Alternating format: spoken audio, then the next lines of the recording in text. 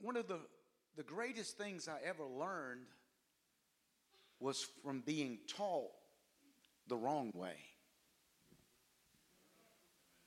So I realized when I first got saved and got into the church that although the church was the place that supposedly represented Christ, I realized that there was a lot of people that didn't act like him. And it was confusing to me. And then when I started hanging around preachers, I even got way more confused. And then I have this understanding that there are foundational truths that you have to have in order to be an effective Christian. And I realized that a lot of people went to church, but they never became the church. Are you listening to me? They would go to church, but you know, he never told us to go to church. He told us to be the church. Are you understanding? We got used to these buildings and lost some kind of accountability for what he expects of us. And so knowing and going through the scriptures has to be more than a history lesson. Are you listening? Because most people read the Bible, and when they read the Bible, it's about a history. It's about what somebody else did. Are you listening to me? So we have goals. There are things that we come together as the church to have one mind and one accord. How many of you are thankful that the sound is better? Right? I had people that would complain, and I would just say, just give us time. It takes money. Write me a check. So you're looking at what we've got coming in, about $17,000 that we've spent to correct stuff, to get stuff. If you add the other 10 that we bought for the board, you're looking at, $20-some thousand. It just doesn't fall out of the sky. And if I got somebody complaining, but they ain't giving,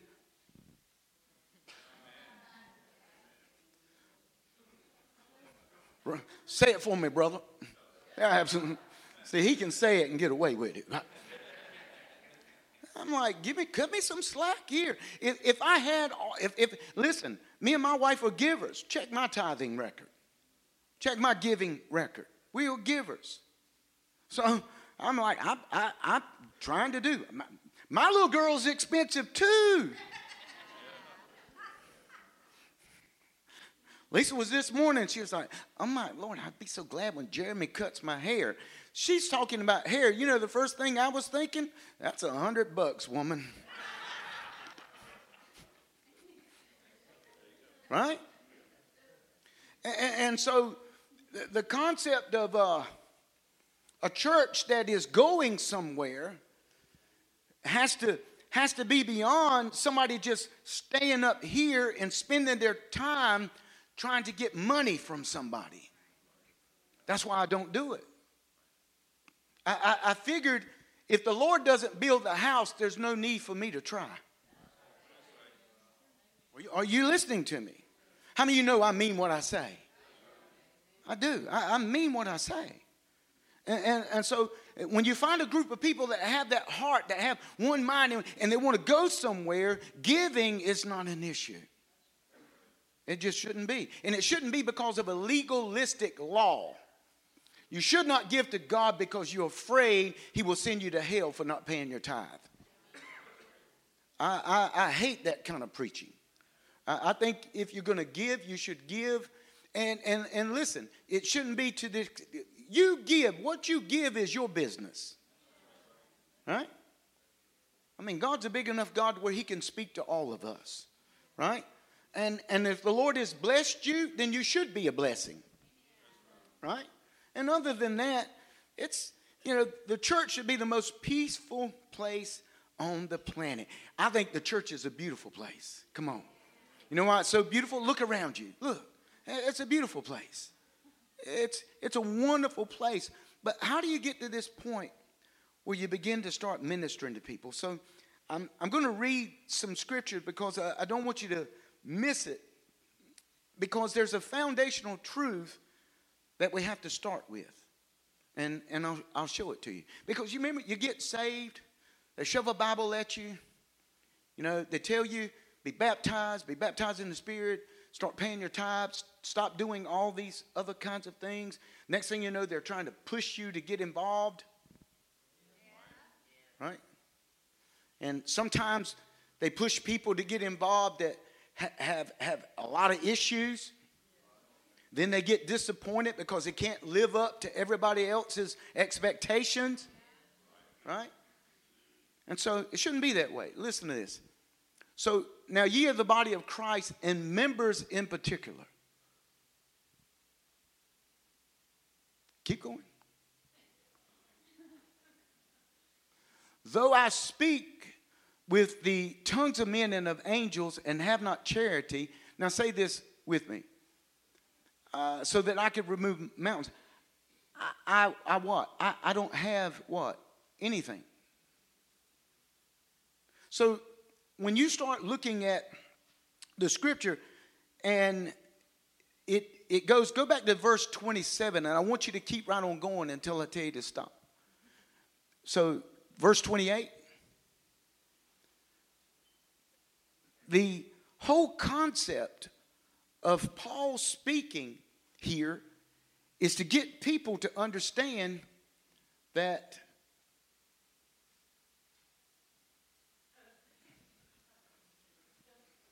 it's different.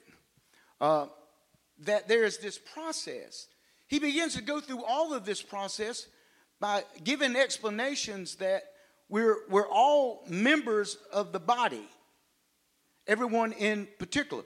And listen, and God have set some in the church, first apostles, secondary prophets, thirdly teachers, after that miracles, then gifts of healings, helps, government, diversities of tongues. Are all apostles, or all prophets, or all teachers, or all workers of miracles? Have all the gifts of healing? Do all speak with tongues? Do all interpret? But covet earnestly the best gifts, and yet I'll show you a more excellent way. What is that way?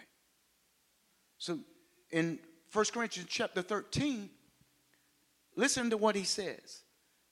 Because the Bible, this was a story that kept right on. It wasn't like it was separated. He said, though I speak with the tongues of men and of angels and have not charity, I am become as sounding brass or a tinkling cymbal.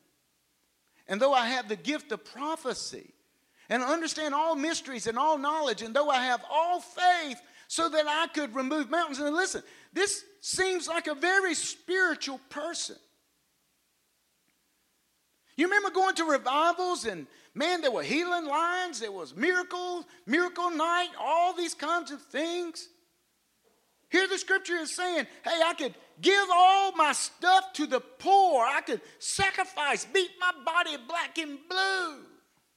But there's a foundational truth. Paul said, I'm going to show you a more excellent way. He said, I have all this faith so that I can remove mountains, and I don't have any charity. He says, I am nothing. Look, and though I bestow all my goods, and though I give tons of money to the Emmerich place, and though I give my body to be burned, but I don't have any charity, he said, it doesn't profit me anything. Can I tell you that doing religious things doesn't prosper you? Are you listening? Going through the motions of all of these things are not the foundational truths of the church. Because without this foundation, it doesn't mean anything. I've watched people spend their whole life in church and still don't get it. Listen, if you're 80 years old and somebody sits in the seat that you are used to sitting in, and you don't slide over and you look and say, this is my seat, you have been in church way too long to have not learned anything. Because you should know you are about to get ready to die. And it would be better for you to minister to the person that's sitting in your seat than looking at them like you own it.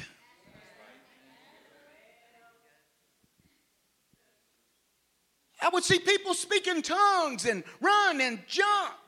But then if somebody had a failure in their life, would be the first ones to start gossiping. So how does the church get so messed up? Because I want to tell you that my job here is not to manage you. It's not to pacify you. It is to get you ready for the purpose that God has called you for. Because each one of you make up the members of the body of Christ. Each one of you individually. My job is to push you toward your purpose. It is to help you to understand that the foundational truth of everything that's going to be important in your life is based on Jesus Christ and not on cultured Christianity. It's a very important lesson because there's a transformation that takes place when you hear that truth, and that truth makes you free. Listen, it doesn't set you free. It makes you free. The only thing in life that sets yourself free is your obedience to that truth. I have told the people truth before that they have rejected. But they were made free. They were made free. You can reject the truth, but you are made free. That's why the Bible says that you are without excuse. Because you can know the truth. That truth makes you free. In here, he says, listen, it profited me nothing. Now listen, I said, Lord, have mercy. I'm like, charity suffereth long and is kind. It envieth not. Charity, it doesn't vaunt itself. It's not puffed up. It does not behave itself unseemly, seeketh not her own, is not easily provoked. What are you talking about, Lord? Thinketh no evil, rejoiceth not in iniquity, but rejoiceth in the truth. I said, have mercy. It beareth all things, it believeth all things, it hopeth all things, it endureth all things. I'm like, oh my gracious, I am so far behind.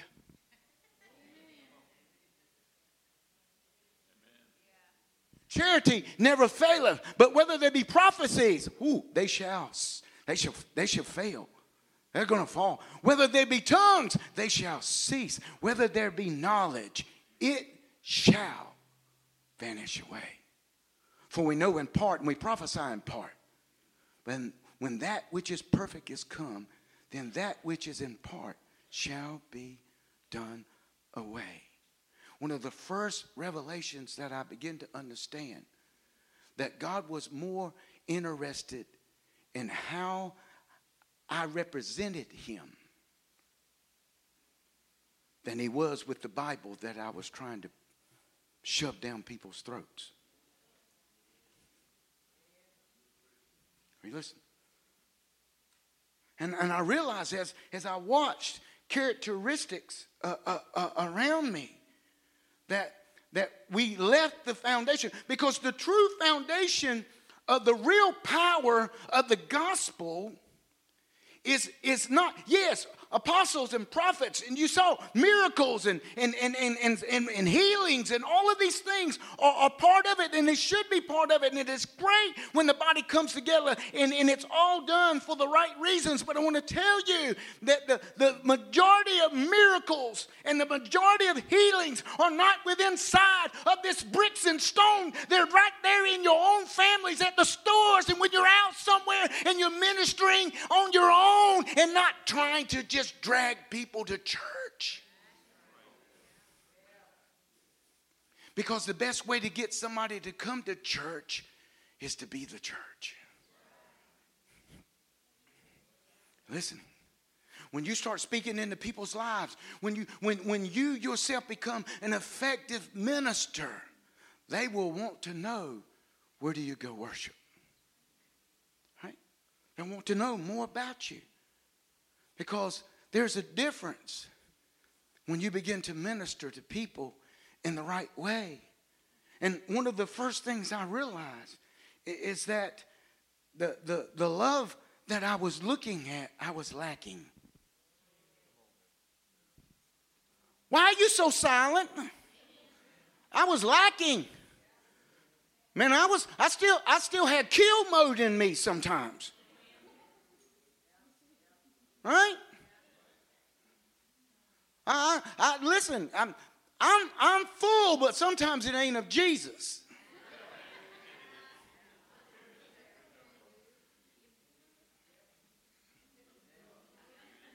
Right? I'm realizing that I'm not as quick to forgive, right? I'm realizing there's some stuff that was going on inside of me. And I want to tell you, to be an effective leader, to be an effective person, you have to walk in the characteristics of Christ. And listen, it is not the Bible that you shove down people's throat. It's not the words that you say, because Paul sums it up and says to be a living epistle, to be read by all people. And I realized that, wow,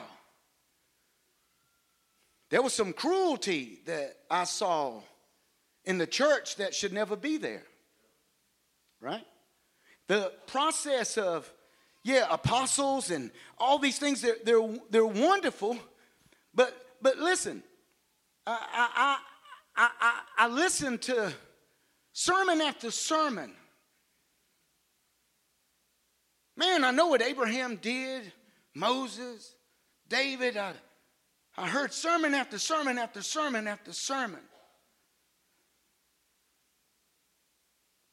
But then in the community or in people's lives, I never saw it in action. And so this is where I began to start some programs, where I started bringing people in. Mayor giving me buses, and I'm feeding the homeless and going overseas and setting missions. And listen, I'm like, before I take, 45 teenagers and we ever go back to Ecuador on a sightseeing tour, I'm going to do a missions right here in the city. So I took the gym and had about 40 kids. And what I did is I set up missions in the city. Went to the projects, talked to all the people, got their kids, told them I had a free skate night for them. So I got all the hoodlums I could get. Yes, I did. Took them all down to the skating ring, went and picked them up. Listen, knocked on doors, got the van, the bus, everything like that. And the first couple of places we went, didn't see anybody. And then when we rounded the corner, Lord have mercy, 60, 70 kids standing there waiting. Let me tell you something. If you truly want to minister, there is a way. There is a way. You just got to find the people who are willing to give the time and the effort. You ain't listening to me. You got to find the people who are willing to give that time and effort, that are not so busy that they cannot give the kingdom its due reward. That's the hard thing. Jesus even said it, the harvest is plenteous, the laborers are few.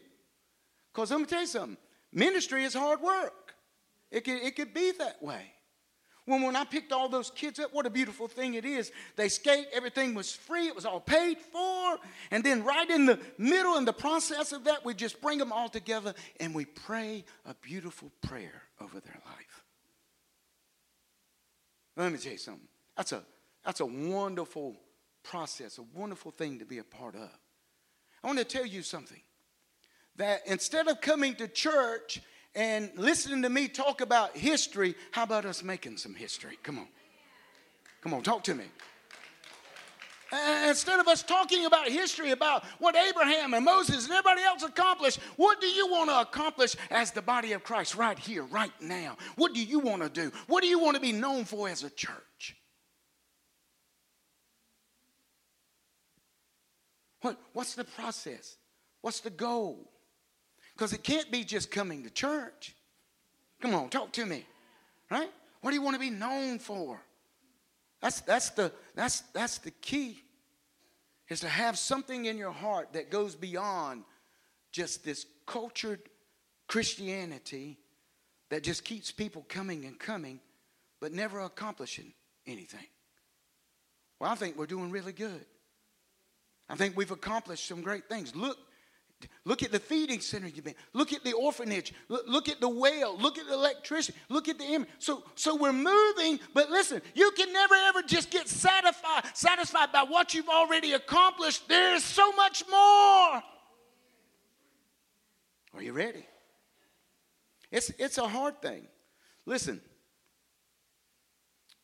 when you gather at church, there has to be this process where we say that Jesus Christ is the same today as he was yesterday.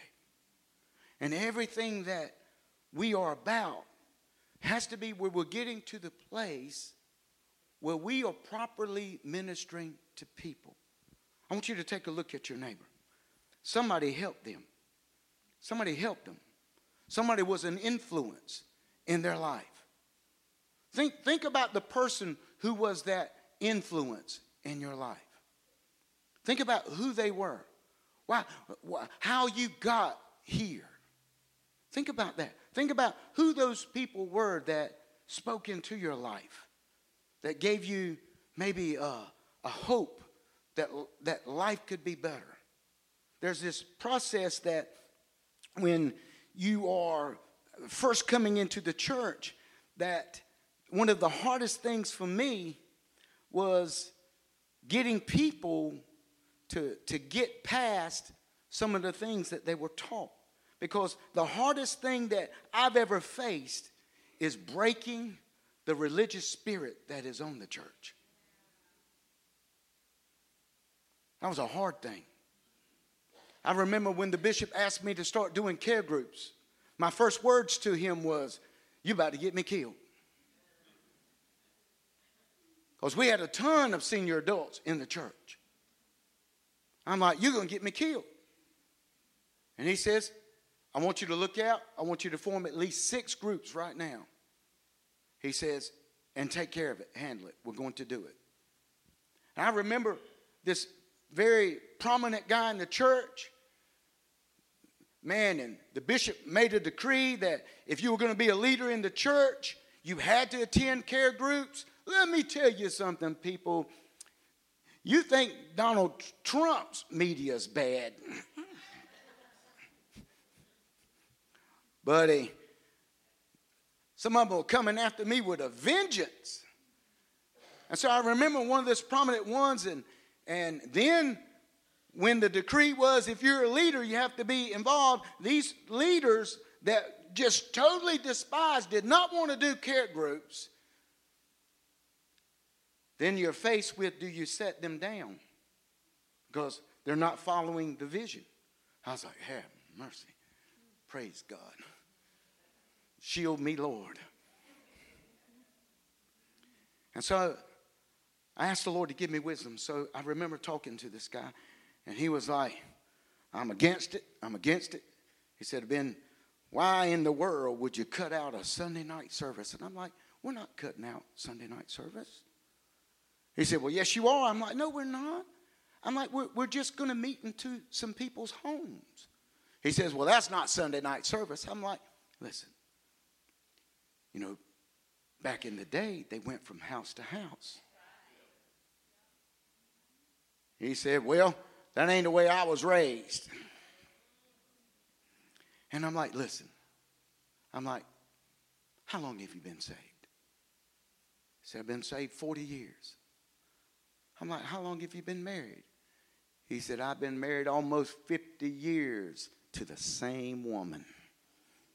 And I'm like, wow. I'm like, you know, there's a lot of young men like myself that could probably learn from you. Been saved for 40 years, married for almost 50 years. I'm like, you know, a lot of young couples are hurting. And I'm like, why wouldn't you want the opportunity to maybe speak into some people's lives? And I'm like, that's what the care group will allow you to do. You might just be the influence that helps someone. Maybe there's a relationship night and someone says, well, hey, sir, been married for almost 50 years. Tell us how you managed to keep your mouth shut the whole time.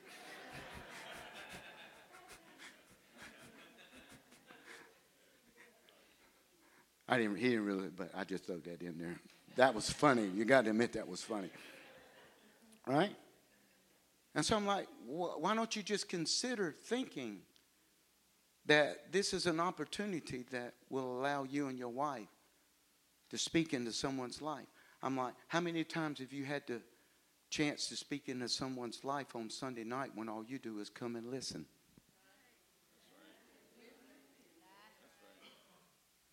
I won him over. I won him over. And so then one by one, I started trying to win them over. Most of them I was successful with.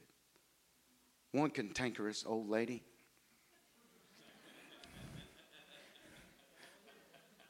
She was a diehard.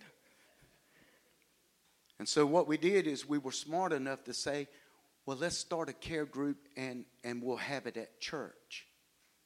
Right?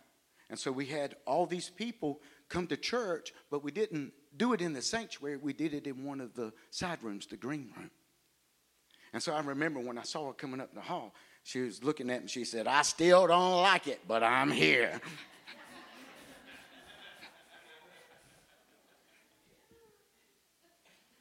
And I thought to myself, wow, when y'all started this church, we should have been reading from Corinthians first. Because if we'd have been reading from Corinthians first, we'd have understood that the first foundation that Christ wants us to get right is the way that we love and the way that we treat people. Are you listening? Because without that understanding, you might not even realize just how bad the culture affects you. I want to show you something before we go into it. Luke 9, verse 52 through 55. Now listen, Jesus is getting ready to go to Jerusalem. So he sends his disciples on up above. And listen, they go into Samaria. And everybody here is Samaritans. Jesus needs a place to stay. Now listen. And he sent messengers before his face, and they went and they entered into a village of the Samaritans to make ready for him. And they did not receive him because his face was as though he would go to Jerusalem. And when his disciples, James and John, saw this, they said, Lord, you want us to command fire to come down from heaven and consume them? We'd do it just like Elias did. But he turned and he rebuked them and said, you don't know what manner of spirit you are of. Do you know that years and years of being under the Pharisees' rule, under the Sadducees' rules, under judgment, under this harsh, under no mercy, no compassion. Listen, these were people hanging around Jesus, the real Jesus, but had culturally adapted that same kind of mindset, because if you're not careful, you can use the Bible as a weapon against people. Right? You want me to call down fire? I'll light them up.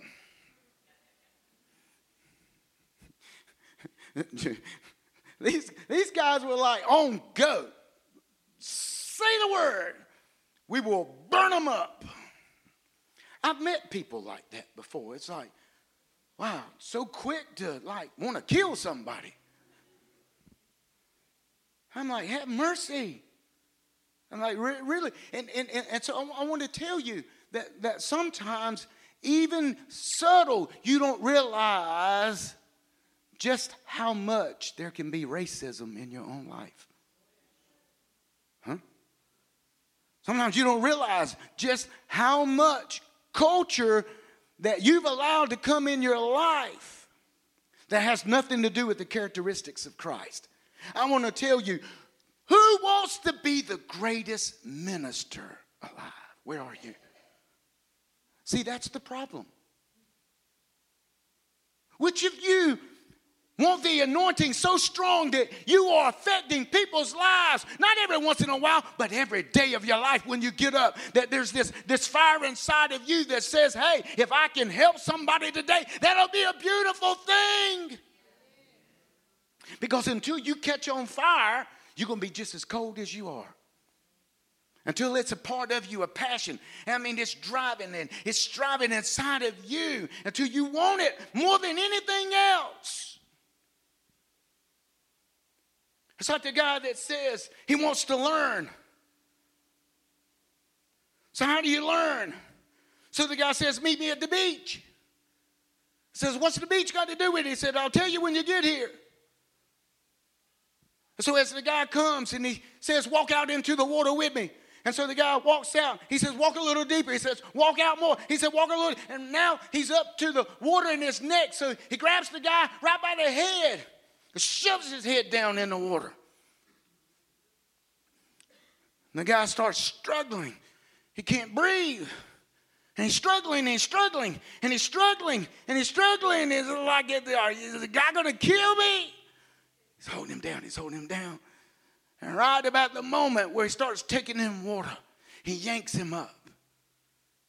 He says, when you want it as bad as you want that breath, he said, that's when you'll be on your way. Jesus said, those that hunger and those that thirst are the ones that are filled. Are you listening? What I look at sometimes is a lot of satisfied people. They're satisfied where they are spiritually. That's why you stay where you are at. Are you listening? To want more, you have to have a hunger for it. Got to have a drive for it. And let me tell you something. If God sees that hunger, if he sees that drive, he will open up opportunities to every last one of you to minister to lost and broken people. Smile at me. I should make you stand up and do jumping jacks because some of you just look like.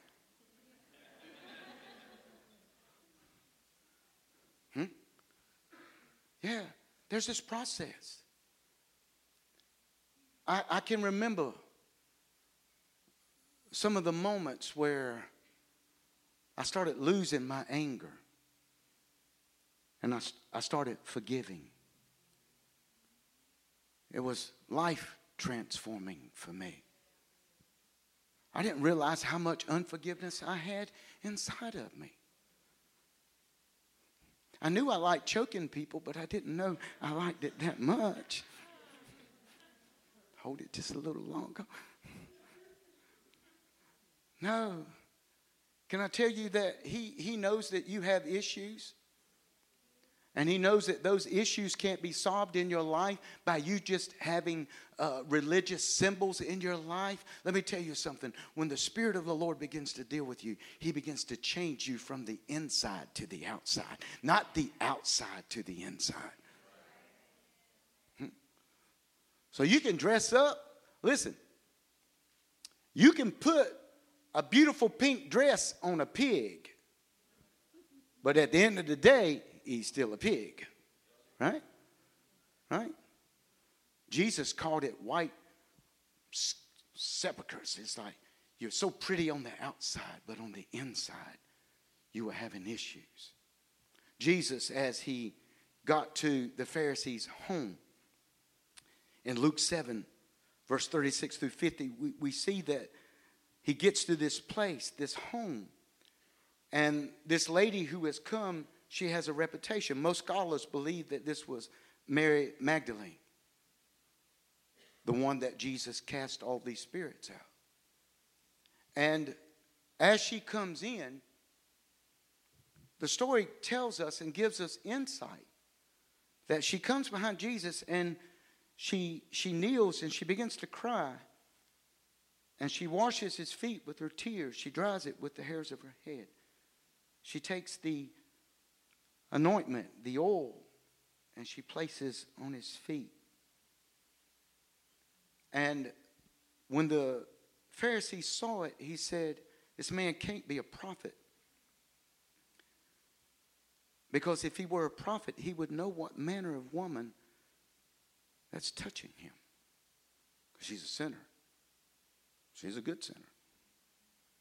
And so as they are critiquing and Jesus is sitting at meat, he says to Simon, he says, I got something to say to you. And he begins to give the story. He says, there's two men, they're creditors. One owes $500, the other one owes $50. But he just freely forgave them both. He said, which one of these men are going to be more appreciative, are going to love more? He said, I suppose to the one that you forgave more. He said, you've answered right. And I love this language that Jesus says. You know that Jesus spoke these words and says, I'm telling you. You ever had somebody say, are you asking me or are you telling me? You look at the words of Jesus. Jesus says, I'm telling you. He goes on. He says, this woman, from the time she has got in here, she has kissed my feet, washed them with her tears, dried them with her hair. Hasn't ceased kissing my feet. He says, and I'm telling you, her sins are forgiven. He didn't say, he said, I'm telling you, her sins are forgiven. You want to be an effective leader, an effective minister. You want to effectively minister to people. Then I want to say something to you. The Pharisee concentrated on the woman's sins. Jesus concentrated on the woman's kiss. He said, you see this woman? From the time I got in here, she has kissed my feet. How do you tell a religious spirit from the spirit of Christ? One will concentrate on your sins. The other one will concentrate on your kiss. Are you listening? People are hurting. And you know, you don't have to tell somebody you're a sinner. You know that? Did anybody have to tell you you were a sinner? Huh? No, you pretty much knew, right? Jesus concentrated on the woman's kiss to the extent that he said to a group of religious people, her sins are forgiven. That has always just been something that stuck out to me, because I remember that in order to join the church, sometimes you had this ideology that people said, you got to be saved. They won't let you in the club unless you're saved. Are you listening? You got to be saved. And then I look at Zacchaeus' life as Jesus is walking by and he sees him in the tree and he says, Zacchaeus, come down from the tree. I need to go to your house. And Zacchaeus was a thief. I want you to understand that Jesus came to save sinners. So go get them. Somebody said, did it have to be saved to come to church? Look at your neighbor. That should answer your question. Did it have to be holy rollers? Look at your other neighbor. Do they have to look excited to come to church? Look at everybody right now.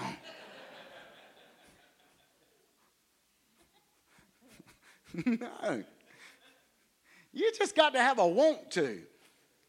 You got to have a want to. I'm telling you, you've got to move past the culture and get into an atmosphere that when you wake up every day, you realize that this is a day that the kingdom is calling people. And it's a beautiful day. It's a wonderful, wonderful day to know that God is just moving in your life, and the Spirit of the Lord is moving in your family's life, moving in your friends' life, moving in people's lives. And listen, each one of us is responsible. Maybe it's not the most exciting thing for people to hear, because you know what? This kind of preaching makes you accountable for how you live your life. And let me tell you something, sir. If all you do is get up and go to work, come home, eat your supper, get up and live life like that, and then you wind up showing up here on Sunday morning, I'm telling you, as an anointed man of God, that it is not enough. It's not enough. That doesn't make you a Christian. To be a Christian, you have to be Christ-like. Like you, so into the showing up at church, it is being the church. Good God Almighty, that's some good preaching. Yes, it is. It sure is. It's some good preaching. I'm having a hard time. I don't know. Are they taking it all in, Lord? Huh? Is it too much? I know you said desire the sincere milk of the word, but let me tell you something. Some of them got to get off of it. I mean, it don't look right walking around grown with a diaper still on, sucking on a bottle. Come on, talk to me. Right? Some of you, you've been spoiled. You've been in church all your life. Been around church all your life. So you're dull. And I'm telling you, as your pastor, you're dull. And I don't see the light in some of your faces the way that it should be. I don't see the joy on you, the joy of your salvation, the way that it should be. And my job is to tell you that. It is your job to either receive that truth or reject that truth. But I'm telling you, I look at some of your faces and I don't see the light that I want to see. And it's because there's no fire burning inside you. And some of you need to repent. You need to fall on your knees and find yourself at the feet of a loving Savior who died for you and shed his blood. And there's not one single solitary person under the sound of my voice that shouldn't be humble enough to lay at the Lord's feet. Because I'm telling you, the key to your freedom, the key to everything about your life changing is how you worship. How you give that worship to the Lord. You ain't got to know anything. Let me tell you, I've fried my brains to the extent where I would black out. So don't you tell me that he can't enlighten you. He can't touch you, because I am a living, proven witness that God can do the miraculous. Yes, I am. He can touch you. And no, I'm not some Bible scholar. I'm about like Peter. He said, who do men say? And I'm like, I didn't know whether I needed to be baptized in Jesus' name only, the Father, Son, the Holy Ghost, all the disciples, everybody, because they were confusing the daylights out of me. But one thing I know is that Jesus Christ was the Son of the living God. And let me tell you something. I had to figure out the other stuff because of their confusing me. So then I just got baptized in everybody's name, and I took care of it.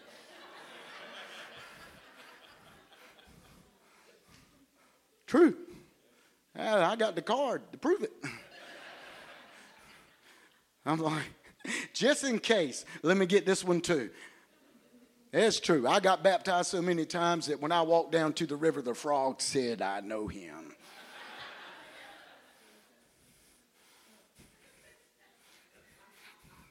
Well, there he come again. Had to get it right. When you read the Bible for relationship. You read it because it's God's word that's speaking to you, that's giving you insight. You don't read it to memorize it. You read it to live it and to eat it, so that it becomes part of you. And then in your times of trouble, you won't have to worry about the peace of God. Because the Bible is perfectly clear that whosoever keepeth his mind stayed on the Lord, he shall give them perfect peace. How many of you could use some peace in your life? 1 Peter 4:8, and I'm closing. I love this scripture. He says, and above all things, have fervent charity among yourselves. One translation says, above all things, have love for one another. And then it says these powerful words. I remember a blowhard wannabe came to tell me what was wrong with me. He said, Pastor, you don't preach about sin. I'm like, excuse me? He's like, you don't preach about sin. He said, you're not balanced. He said, I don't hear you talking about sin. And he said some things to me that I just let him talk. And at the end of my conversation, because he wanted to call somebody out, he wanted to point a finger at somebody. I wasn't in agreement. So I simply said these words. Love covers, my man.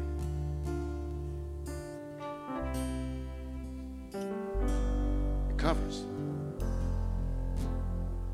The reason why I don't preach about sin is because if I have something to say to somebody and it's got to that point, I'll go see them myself. And I'll try to be as humble as I can as I approach that person. And if they'll let me, we'll work it out. And if I feel like I can't, then I will call for my elders and we'll sit down together.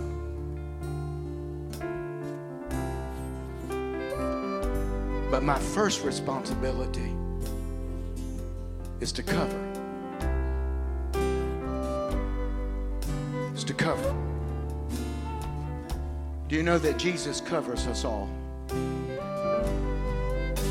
And ain't you glad? What good is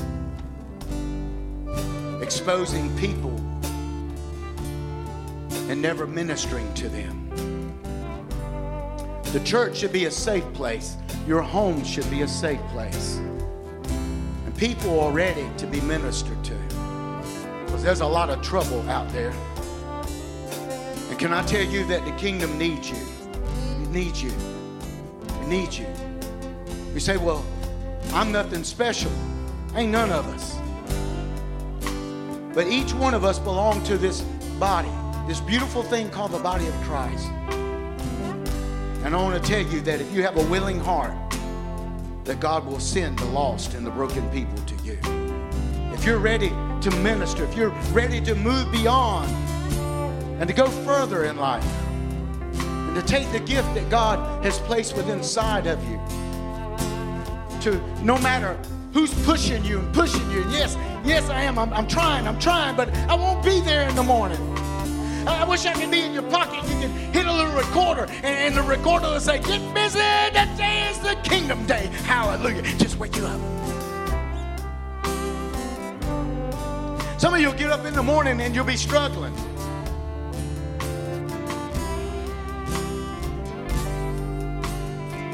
But can you motivate yourself? Can you be like David? When it seems like everybody trying to kill you, can you get up and can you encourage your own self in the Lord? But sometimes it takes it. If I was waiting on other people to encourage me, Lord have mercy. Sometimes you got to build it up yourself. Father, I'm trying.